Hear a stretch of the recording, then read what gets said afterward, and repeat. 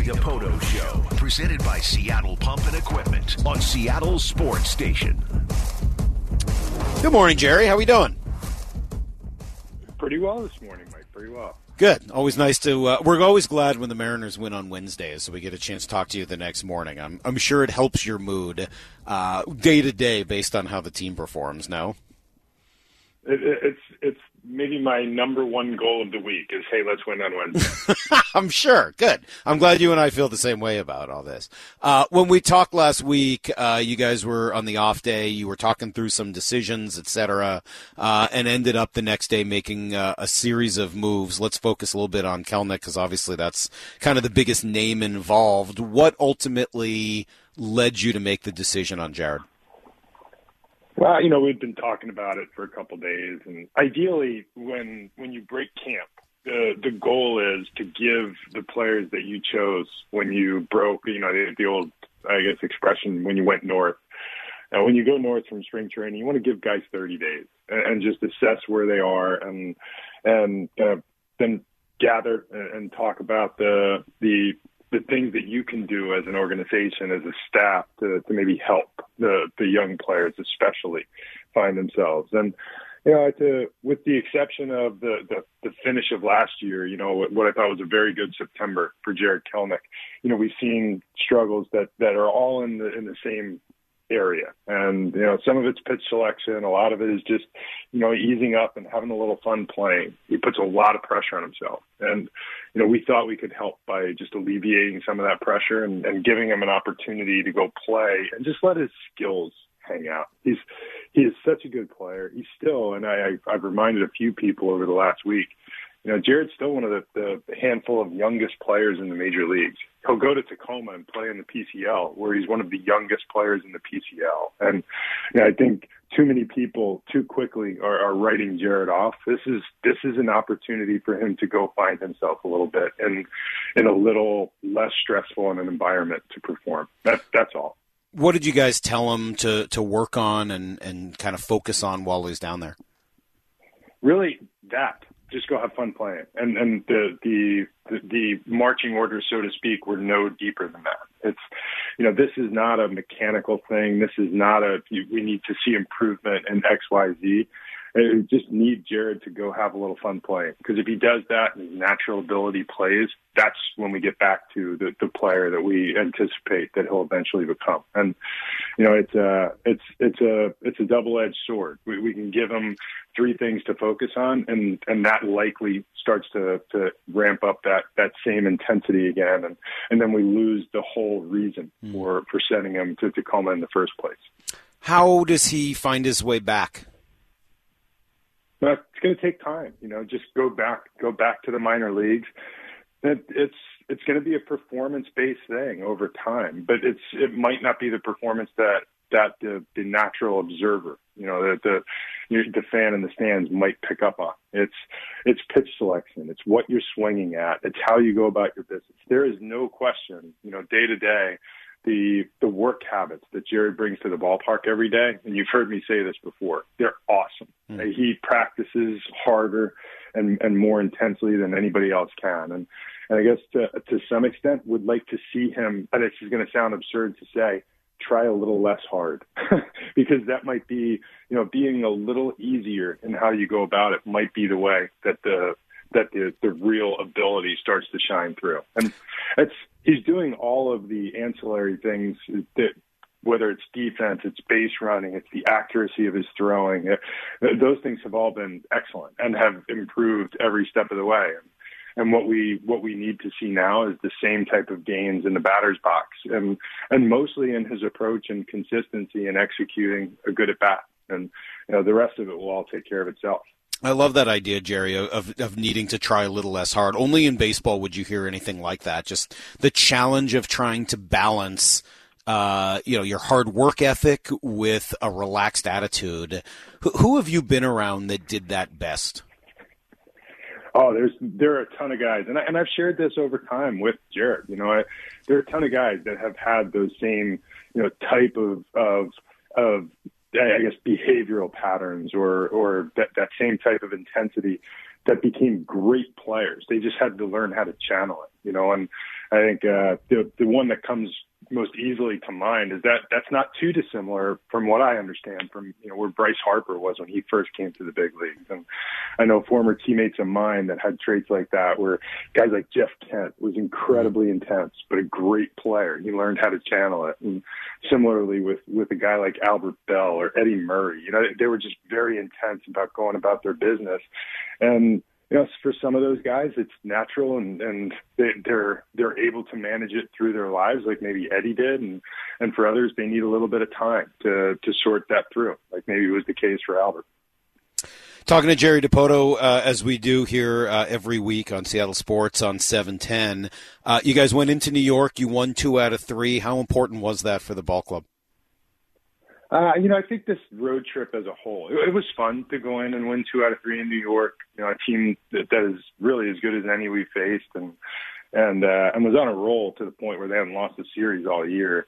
And the way we won it, the drama in the end, I could have probably done without, but it was it did help to create a little bit of momentum, because that's an area where we were struggling. It was just finding some momentum, and winning the series, finding a way to scratch one out last night against, Kevin Gausman, who's been as good as anybody this year. It is a resilient team. And this, the core of this team has always been resilient. And this is where I think Scott really makes a huge difference, is that he has a great deal of resiliency. And he is someone who's learned how to kind of manage and focus his intensity. And this is where you see it show up, is that in these moments, he doesn't get too stressed. He doesn't get too panicked. He just focuses on what he can do to help. And I think you see that bear out. And the fact that we've gone through 6 games in New York and Toronto, we've managed to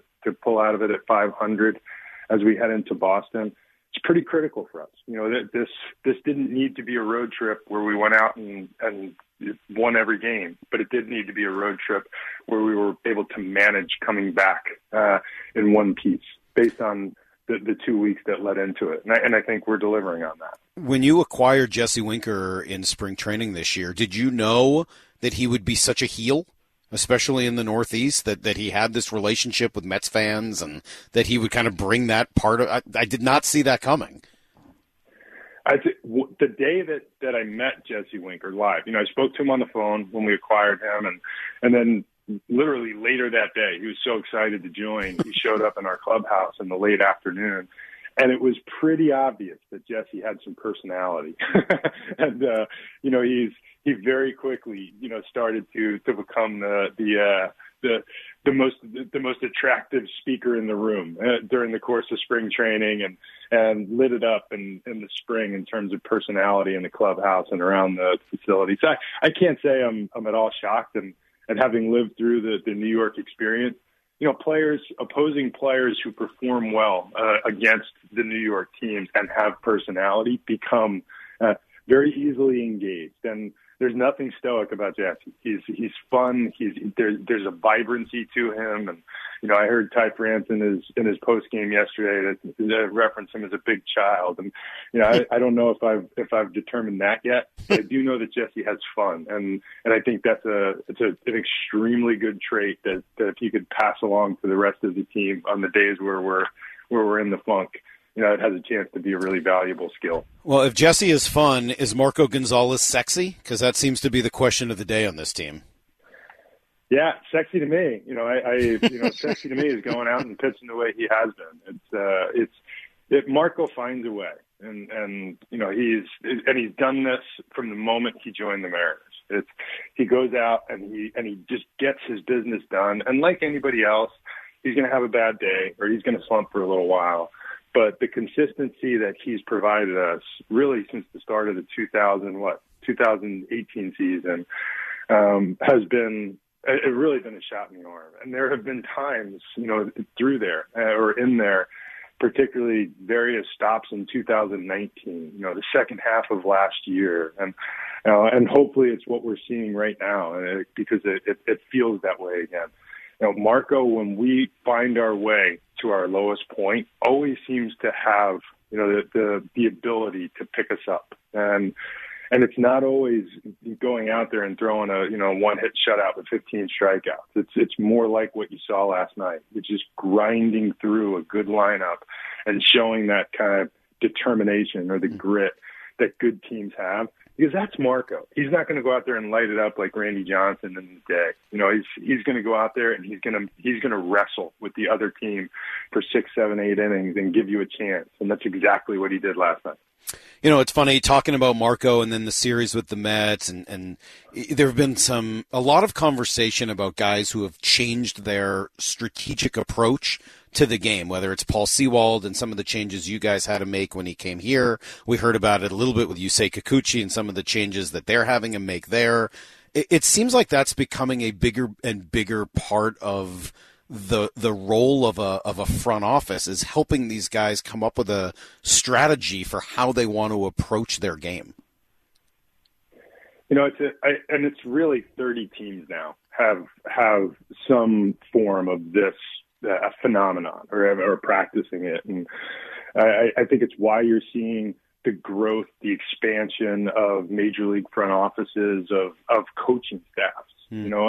When I got to minor league baseball, we had a manager and we had a pitching coach. There were 2 coaches and a trainer, and now there are 5 coaches, and there's a trainer and a strength coach, and time has taught us that we can do better. And at the major league level now, I guess on the most extreme end of it, you see a team like the Giants, who I believe have close to 20 major league coaches, and you can do a lot when your coach-player ratio is like that. And like us, so many teams, including the Blue Jays, have a built-out or robust analytics department.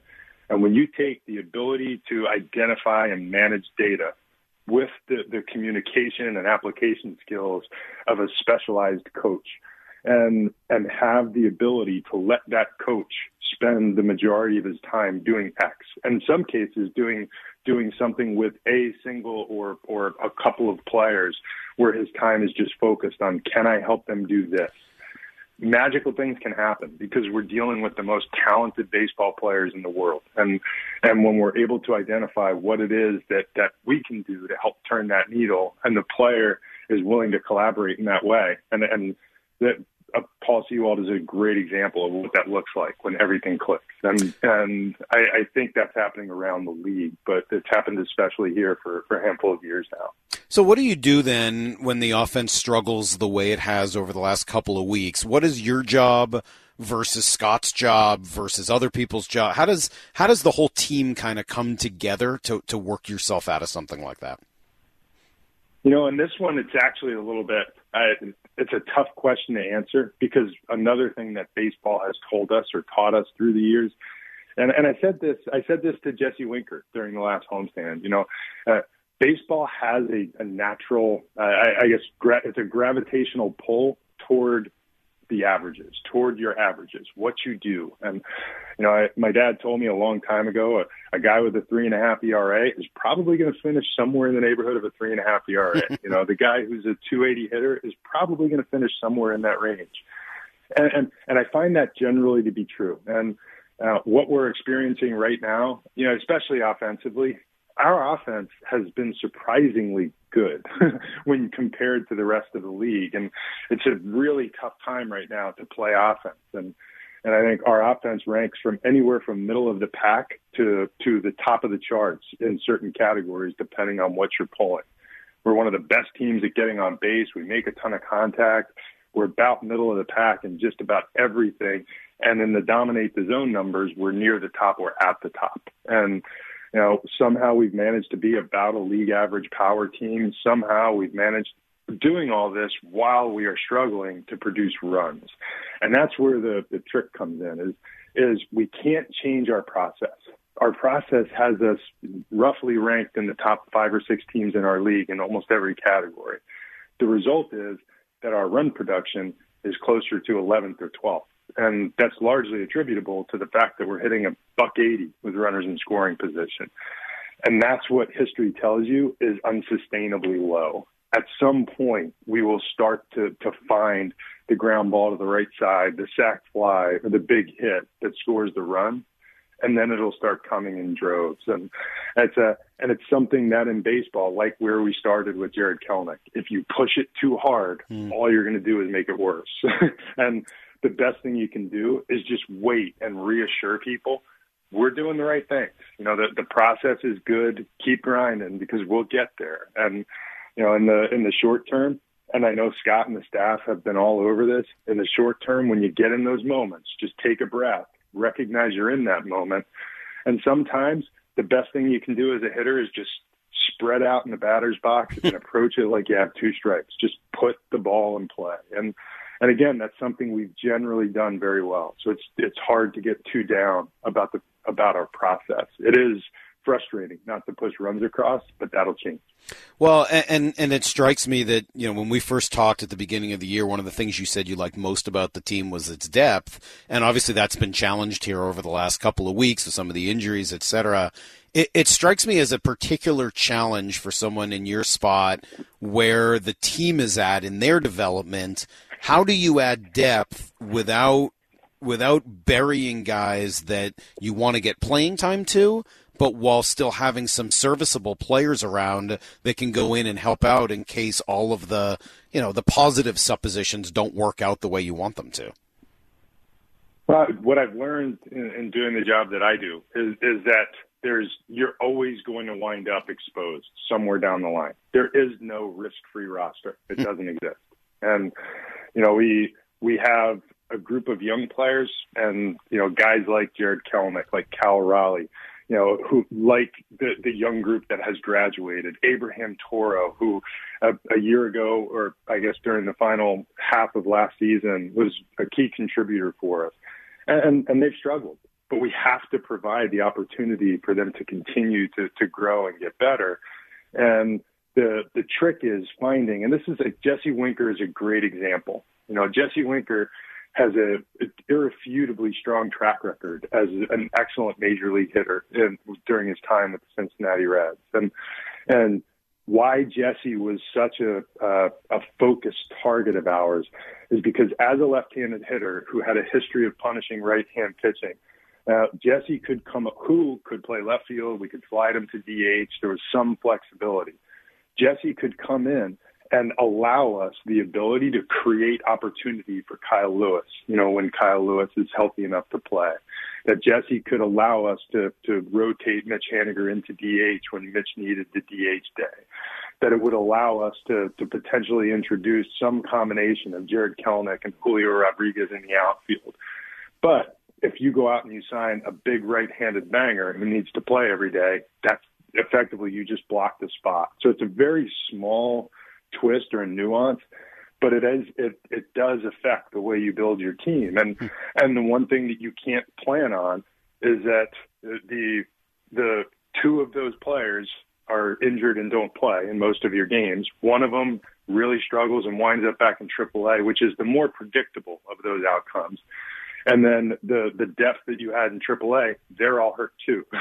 So, you go out and do the best that you can to put players in place.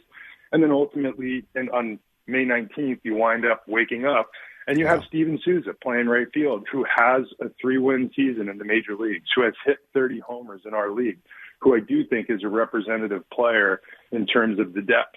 Unfortunately, we got there much quicker and, by taking a different road than we would like to. But the depth, truly, I don't think the depth is our problem. You just can't plan for, especially what has happened to our outfield. You could argue you could plan for it elsewhere, but stacking up veteran players via free agency and blocking all of your young players from playing time is no way to develop a long-term roster. You mentioned Kyle Lewis. How is he doing? How close is he? Hopefully really close. Truth be told, his rehab assignment concludes on Monday. So we'll have some answer as to what we do moving forward by then, whether that is taking a little bit more time and ending the rehab assignment, starting a new one, or it's potentially activating him when we begin our homestand. He's performed very well. yesterday was his first time playing back-to-back games, which is a really good sign for us. Today and through the weekend, we'll find out how he feels coming back from those back-to-back games. There's no question he's swinging the bat well. It's been a really productive rehab assignment.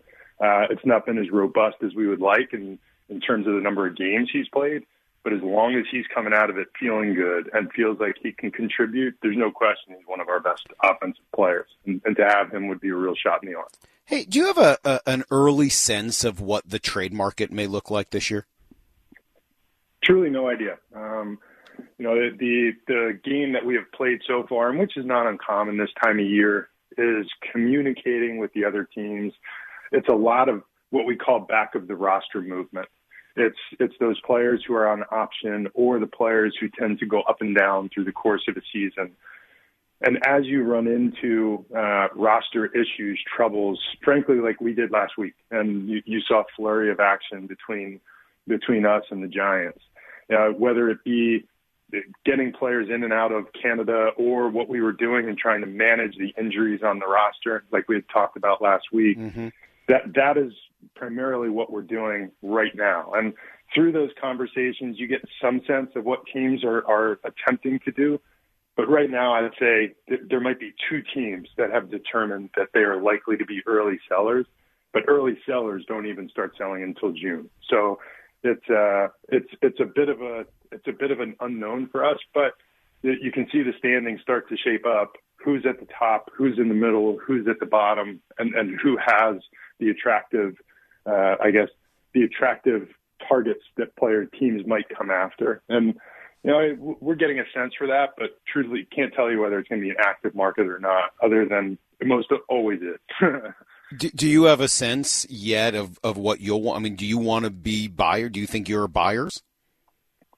I always approach it like we're buyers. We go in always trying to manage the present and the future, and we'll identify between now and then what our needs are. Obviously, our performance between now and the end of July is going to tell a large part of that story. But where we reside is that to go into the trade deadline as a seller would mean that we no longer truly believe that the core of this team can go win a championship, and we're not there. We think this is what we intended to create. We have to get healthy players back on the field, hopefully starting with Kyle. We get Mitch back. We start seeing some of our bullpen guys rotate back into the mix. And I feel like we're looking at a different team. And then we can have a better idea. But I love the players on our team. I love the mix. I love the balance in our lineup when we're healthy. And, right now we've not performed to the standards I think that we're capable. We've experienced some unfortunate injuries. Probably makes us much like everybody else in the league. And we're playing through an extremely difficult portion of our schedule while all that's happening. So I'll wait to tap in and answer that question when we get to July, but we're always viewing things as balancing present and future, and far more likely that we figure out how we can build on this team for 2022 and beyond. What you won't see us go out and pour out our minor league system to acquire two players that we have with us until the end of 22, believing that we're going to take a mad rush. We see this as a sustainable, long-term project, and we're going to win here for a long time once the water starts to flow. Jerry, thank you. As always, this time goes too quickly, and I probably have 10, 15 more questions for you, but I will try to hold off till next week, let you enjoy the rest of your day, and we'll talk next Thursday. Sounds good, Mike.